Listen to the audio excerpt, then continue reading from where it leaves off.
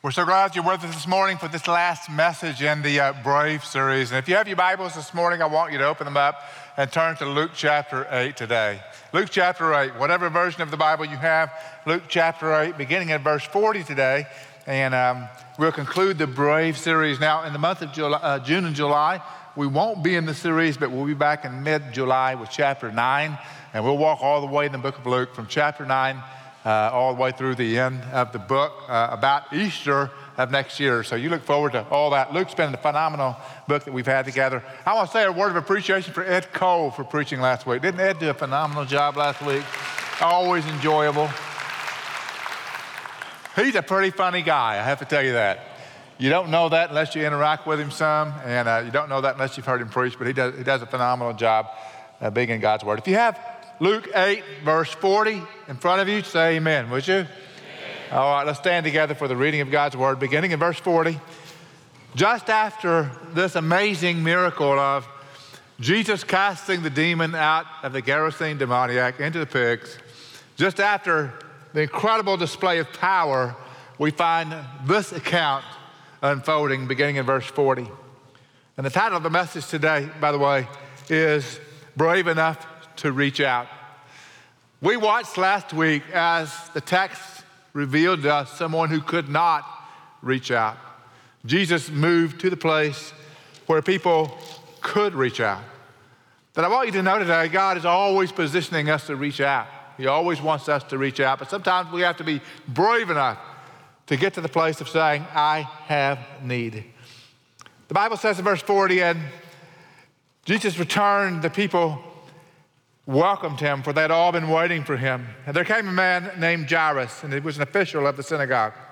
And he fell at Jesus' feet and began to implore him to come to his house, for he had an only daughter, about 12 years old, and she was dying.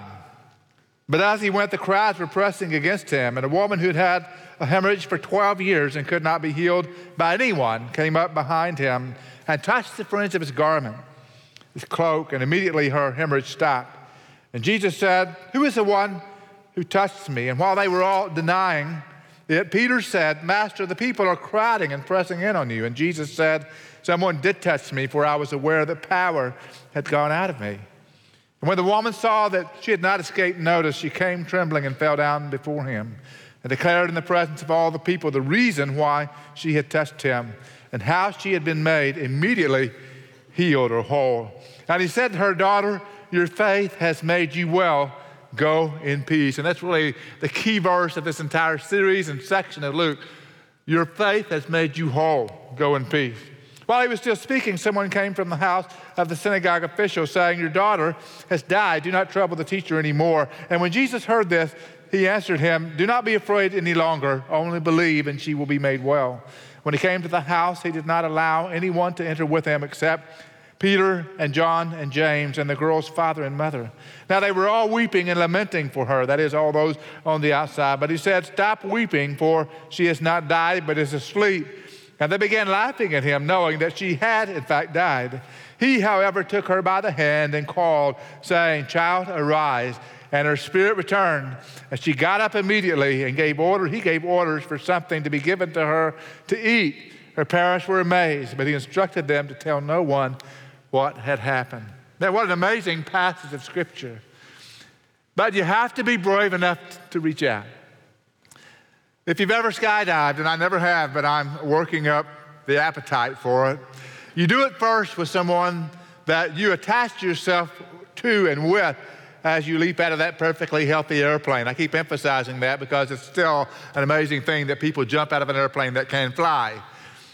But you have to have a trust in them. You have to believe that they've been through this before. You have to believe that they know what to do. For you to strap yourself to someone else and then dive out of that airplane at 14,000 feet, you have to believe enough. You have to be brave enough to take the leap with them. So often, that's where Christ has us. We're at the place where we have to be brave enough to take the leap with him. Don't know where you are today, but that's where he wants you to be. Brave enough to reach out. Father, in Jesus' name, I pray that you will open our eyes and hearts to this word and to all that you want us to know today, personally, corporately. We ask this in Jesus' name. And all God's people said, Amen. Please be seated if you would. You know, I love this text, and the reason I love the book of Luke and the text that we're looking at today in particular is because we see real people with real needs. And we see them humbling themselves and coming to the place of being open and honest about everything that they have need of. You've got Jairus, this official of the synagogue, who's a religious leader. You've got the woman who is relatively unknown, unnamed and unknown, and probably doesn't have the status of Jairus, and yet both these people on opposite ends of the spectrum humble themselves and just get to the place where they're going to be real before Jesus and before others, and that's really what kicks their faith in. They're brave enough to get beyond having it all together. Maybe one of the things I dislike most about modern Western Christianity is our idea that we have it all together somehow. Our idea that if we can't get it fixed, then we'll find somebody besides God to fix it.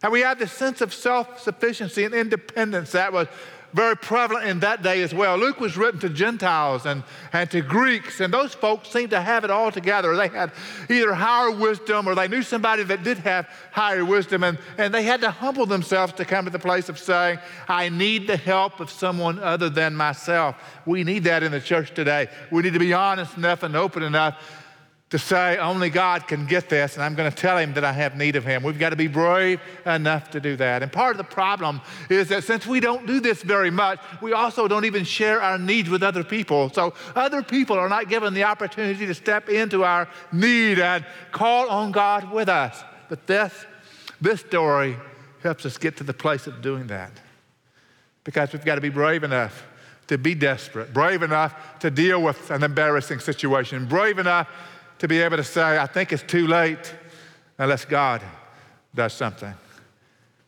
The gospel is all about letting Jesus shine through so clearly that everything that has to do with religion is set on the back burner so we can get to the place of trusting Jesus himself. I'm going to give you a statement today that I think will apply all the way through this text today, hopefully in your life day by day. Here's the statement. The dividing line between faith and unbelief is crossed when one believes enough to act. When one believes enough to act. The difference between faith, just mentally, and unbelief comes when we have enough faith to act, enough faith to reach out, enough faith to pray, enough faith to obey God. That kind of faith brings all kinds of change in our lives, as we see in this story today. It's always good to trust God, always good to believe God, but especially at these crossroads of lives like these individuals were facing. Let me show you what I mean by that. By the way, Jesus came for everybody. Jesus came to minister to all. And we've got two different spectrums here. We've got this rich, wealthy man who was an official of the Jews. And on the other hand, we've got a woman who was relatively poor. In fact, the book of Mark tells us in this story that she had already given all of her money to the doctors, and she was without hope and without help, and she had no money and no one else to turn to. We know about Jairus, that he was recognized as an official, but we know that this woman was basically unnamed. Jairus, the city official, had 12 years of joy with his little daughter before she became deathly ill. This woman had had 12 years of misery. Jairus had a public need. The woman had a private need. But I want you to know today, these two are in sequence together to let us know that nobody is outside the scope of a loving God who reaches out into our life. Nobody, no matter how wealthy, how poor, how known, how unknown, how public, how private the need is, Jesus knows and he cares. And I want you to know today, if you're brave enough to trust him, he'll do something amazing in your life. It's especially important that we trust him and reach out when we're desperate. When we're desperate. This is the story of Jairus. In verses 40 through verse 42, we find the story about his little daughter.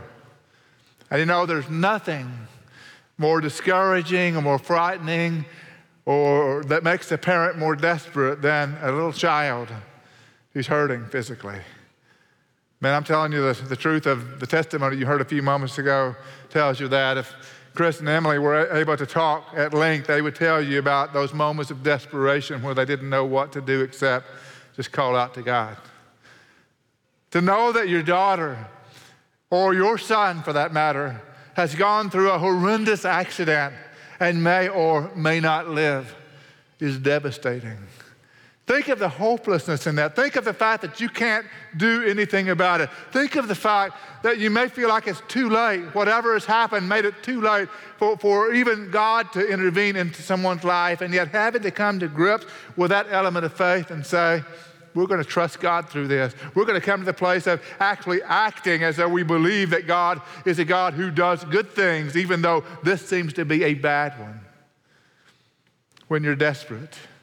Now, all of us may not have experienced that, and I hope nobody else in the room has experienced that, but all of us have experienced some aspect of desperation in our life where we have to be like this man Jairus was, where he leaves everything else behind and comes after Jesus because he's desperate. Now, this guy has a lot of reputation.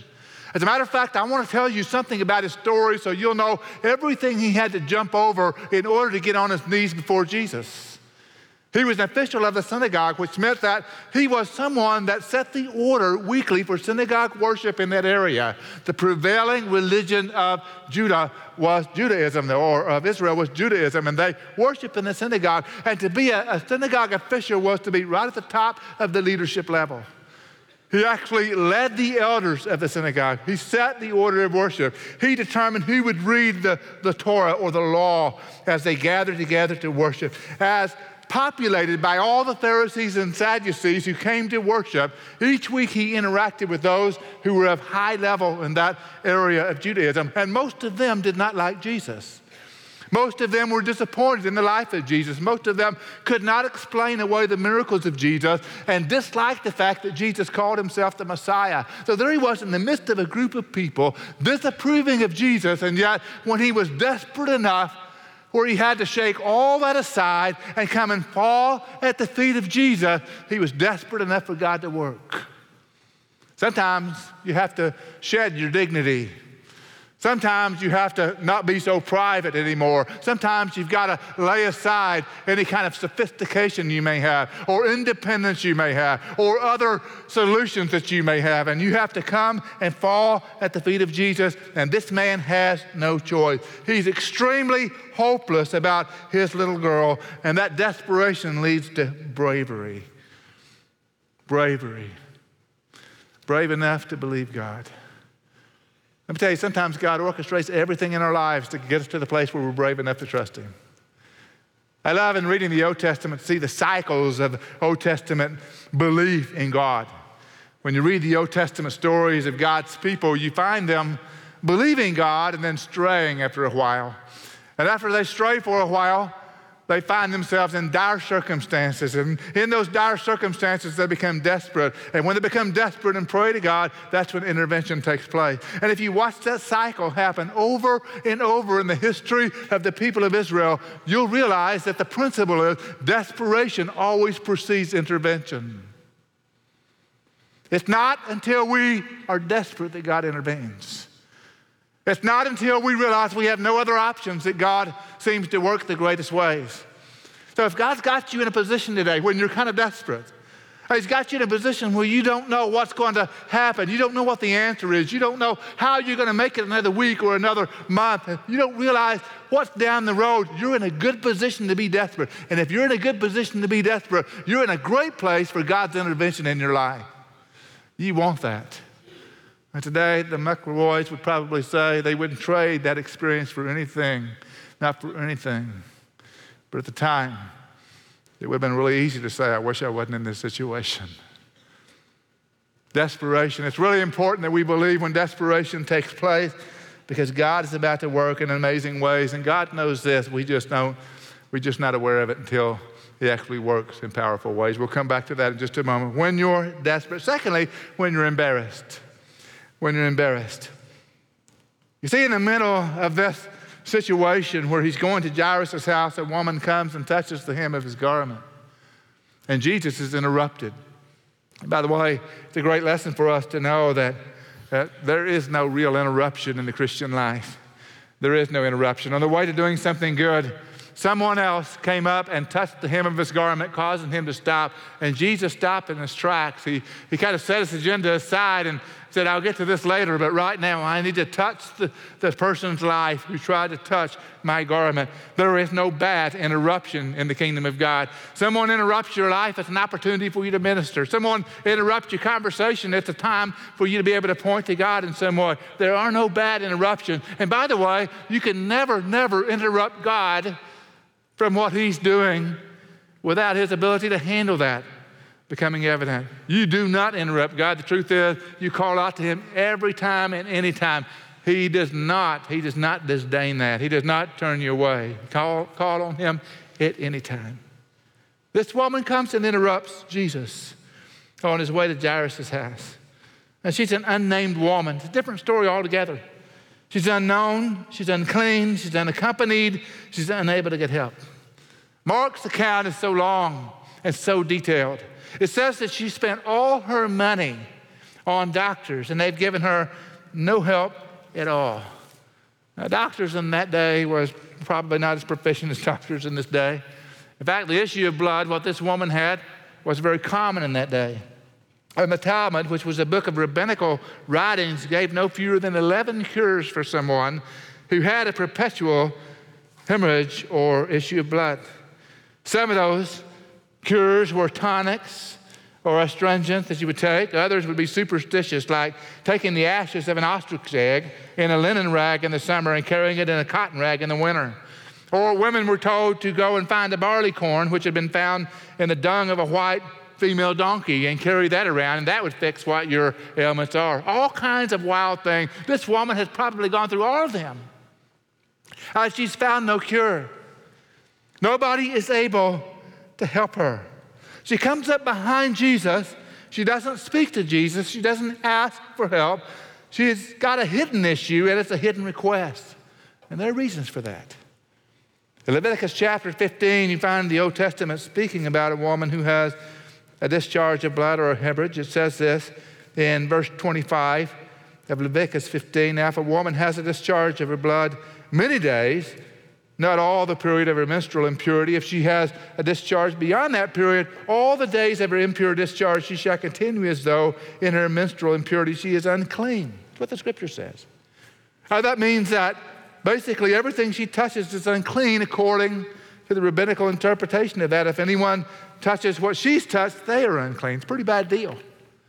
And here she comes into the crowd, bold enough, in spite of all that, in spite of being told that if she would just wait and believe, wait it out, but nothing has happened for 12 years. Imagine that, and she walks in to this crowd and touches the hem of Jesus' garment. She decides to be brave. Now, I don't know how you can put yourself in a similar situation, but if you've got a problem that's an embarrassment, a habit you don't really want anybody to know, but now it's already kind of evident. You've got something that's so desperate that nobody can help you with. You don't really want the crowd to know, and yet you want the Lord to heal you. You want the Lord to help you. You want the Lord to deliver you. You have to have enough belief, like this woman did, to go public with it in front of others. Not in the sense of standing in front of everybody and proclaiming what the problem is, but in the sense of crying out to God for help. In your embarrassment, you have to be open before God and a few others. And that's exactly what Jesus did here. She decides to be brave. She crosses the public boundaries. She crosses those matter of laws, those boundaries. She crosses social boundaries, religious boundaries. She's going to get in this crowd, and she's going to touch the hem of Jesus' garment. Look what it says in Luke chapter 8 and verse 46. But Jesus said, someone touched me, for I was aware that power had gone out from me. And when the woman saw she had not escaped notice, she came trembling and fell down before him and declared in the presence of all the people the reason why she had touched him and how she had been immediately healed. And he said to her, these are significant words, he said to her, daughter, your faith has made you well. Go in peace. It's a remarkable moment. But when we read this, we read the latter part of that verse more than the first part. We read your faith has made you well, go in peace. We read about the fact that when we believe God and when we call out to God and God answers our prayer, we can go in peace and we can move forward again. But what she heard first was, daughter. I'm going to pause for just a moment and talk about this for a minute. The fact that Jesus called her daughter put a very unique spin to this healing situation. It's not just about providing a solution, it's about making her loved and making her know she's loved. Daughter. When I was first preaching in India, almost 20 years ago now, I didn't know a lot about the culture. And one night we had a huge crusade, and I was supposed to preach in the service of the crusade. And as the people were gathering, we were making our way to the arena, and some 20,000 people had gathered. And by the time I got on the stage and looked out at the crowd, I realized that almost all of them that I could see were women. And I'd been used to preaching to groups of men and women, and it was very easy to see in India because the women were all at the front, the men were at the back, or you would divide them down the middle, men on one side, women on the other side, but they never worshiped men and women in the same section. They always divided up like that. And so I looked out at the crowd, and all I could see were women. I couldn't see any men at all. And I asked the man next to me, the organizers, are there any men here? And he said, yes, they are, but not many. They're at the back. And so probably 18,000 women and 2,000 men. The men were way at the back. And as I was preparing and praying to get up and preach, this passage was resting heavy on my heart. So I got up without much preparation and walked through in the book of Mark what had happened with the woman with the issue of blood. And when I came to the part where I said that Jesus told her, daughters, your faith has made you well, go in peace, and gave an invitation, it was an unbelievable response. There was an audible gasp from the crowd when they had heard that Jesus, the Son of God, had called this woman who was considered unclean, daughter. And the response was unbelievable, amazing. And at the end of the night, I talked to the organizer, and he said, well, what you don't know about our culture is that many of these women are disenfranchised from families and from husbands and from fathers. And many of them have been cast out in various ways. For them to know that the God who was made flesh would call them daughter is the single most significant thing they've ever heard in their lives. To know not only that God can heal and do supernatural things, but to know that God considers them his own. It is beyond anything they've heard before. And that's why they responded the way they have. Let me just say this to you today. It's really not about just living life healthy and whole. It's about knowing the Father. It's really about knowing that he loves you, that he cares for you, that he calls you son or calls you daughter. And Jesus, in a very public way, said to this woman, daughter, daughter, your faith has made you whole. Go in peace. I don't know what problem you're going through today, but I want to tell you something that's very important for you to know. No matter how desperate you are, no matter how embarrassing the problem is, God claims you as his own. Isn't that an amazing thought? That God would claim you, that he would call you his own, that he would call you son, call you daughter. And however he's going to work in your life in a supernatural way, above and beyond all that. And first of all, he says to you, son or daughter. I want you to get back to verse 49 now. He's heard from Jairus. He stops for the woman, and now he's going to Jairus' house. Verses 49 through 56 tell us about this amazing unfolding when it seems too late.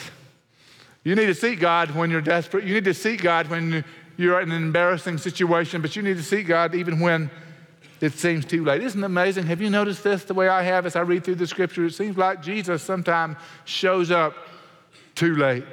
You ever notice that? How many of you have heard the statement, God is rarely early but never late? Would you raise your hand if you've heard that? How many of you have experienced that to be true? Rarely early but never late. And yet sometimes in scripture when he shows up, it seems too late. She's dead. As he approaches the house, the servants come up and say, don't bother the master, let him go. You don't need him anymore. Your daughter has died. It's too late for him to do anything about it. Now, in Luke chapter 7, we already find out about one widow who is carrying her son out in a coffin. And it's not too late because Jesus raises him from the dead. And now we have another situation in which it's too late, they say. Later on, Mary and Martha are going to call Jesus to come to the tomb of Lazarus, who's been dead for 4 days. Obviously too late, and yet not too late in the eyes of God. Let me just say that our perspective of when it's too late is skewered. We don't know when it's too late. But in God's eyes, it's never too late. It's never too late to redeem a situation, never too late to call out to God, never too late to ask God for help and healing, never too late to ask God for provision. It's never too far gone that God can't redeem a situation. And aren't you glad for that? I'm thankful that it's never too late. And when we feel it's too late, that's when we need to be brave enough to call out to God. Because after all, God's delays are not God's denials. God's delays are not God's denials. You never know when God's going to come through. And basically what happens with this man Jairus and everybody else there is a crisis of time where we are challenged to believe that nothing is too late, nothing is too far gone, nothing is too messed up or too troublesome from God. But Jairus still had to believe. Then what Jesus does is he walks in the situation and he cleans the house out. There are those that are laughing, those that are mocking, and he says, I want you all to get out. I'm just going to bring James and Peter and John and the mother and father of this little girl into the room.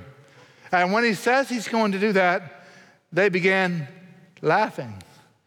If you look down at the text, they're laughing at him, and they know she's died. So they consider Jesus to be foolish, and he put him out. Can I pause for just a moment and just say that as we look to God, sometimes we laugh. It's too late. We laugh sometimes at the scripture. We may not laugh out loud, but we kind of smirk inside because we hear these amazing stories and say, but it's too late for me. Sometimes Jesus has to clean the house before he does the kind of work he wants to do. He did that with Israel over and over. He gave them the promised land, and yet so many laughed at their ability to take the promised land by storm that he waited 40 more years for those people to die off before he took them in through Joshua.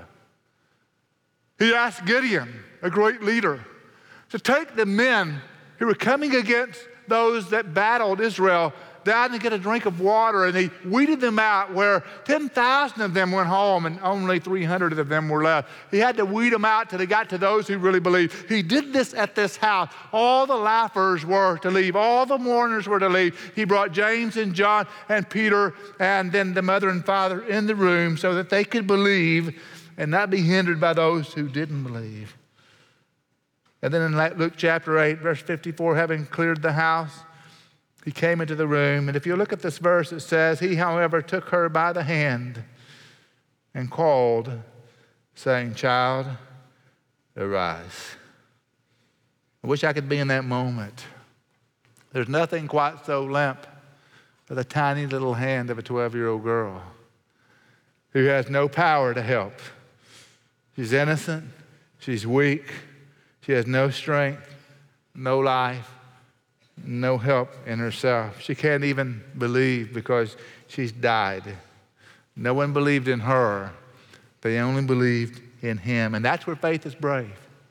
Faith is brave when you can't contribute to the solution. Faith is brave when you don't know the answer. Faith is brave when you don't have any outside help at all. And when you give up on all those things and you say, God, if this is going to be a rescue, it's going to be you. If this is going to change, it's because you're going to change it. That's when faith is purest. That's when faith is most real. And that's exactly where he had Jairus and his wife, the mother of his daughter. Faith is brave when we can do nothing to help God at all, nothing to contribute to the solution. It's where trust is made complete. And he does not disappoint. So he calls out, child, arise. And the little girl gets up. And he says, give her something to eat. I mean, I wish I could be in the room at that moment because the celebration is going to be wild. And I wish I could be there when they open the door to the room and look at all the laughers and the mourners out there that are doubting the reality of Jesus and thinking it's too late and thinking no one can raise the dead. And when she appears, this little girl appeared eating a meal in front of them. I wish I could be there at that moment where they're high-fiving and excited and laughing because they just had an encounter with the living God. And they realize that the living God can resuscitate anything and redeem anyone. Wish I could be there at that moment. In Revelation chapter 1, there's this amazing text where John is describing Jesus sitting on the throne in heaven. And here's what he says. When I saw him, I fell at his feet like a dead man. And he placed his right hand on me, saying, do not be afraid. I am the first and the last, the living one. And I was dead, and behold, I am alive forevermore. And I hold and have the keys of death and of Hades. That's what Jesus is revealing right here, right now.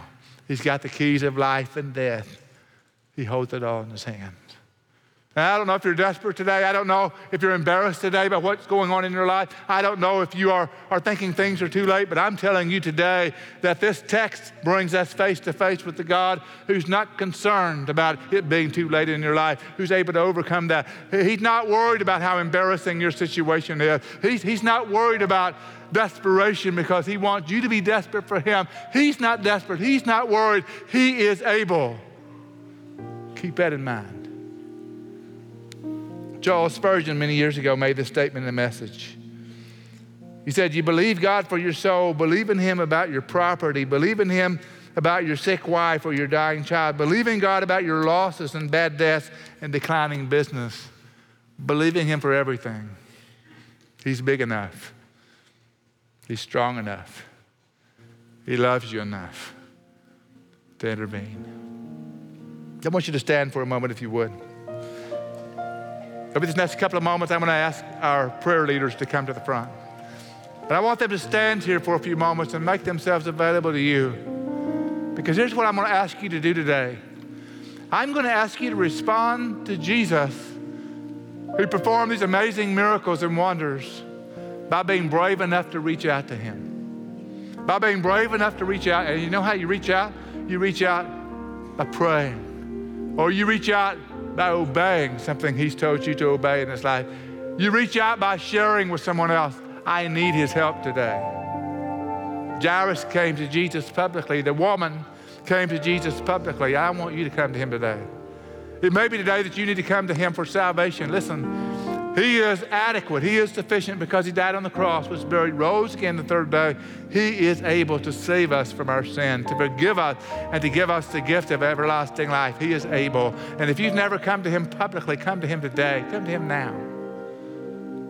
And it may be that you have done that, trusting for everything else today as well.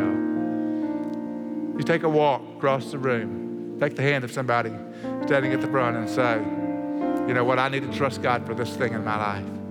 I need to believe he's big enough, and I need to be desperate, no matter how embarrassing or no matter how late I think it is in the game. I need to trust him.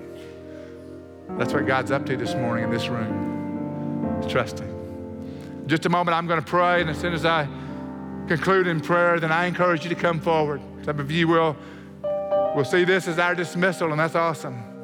Some of you will realize this is the time for you to pray, the time for you to come forward and let God work in your life. Let the word speak to you today in a powerful way. Let's pray together. Father, I thank you today that your word is always true, always reveals you, Jesus, and always invites us to respond.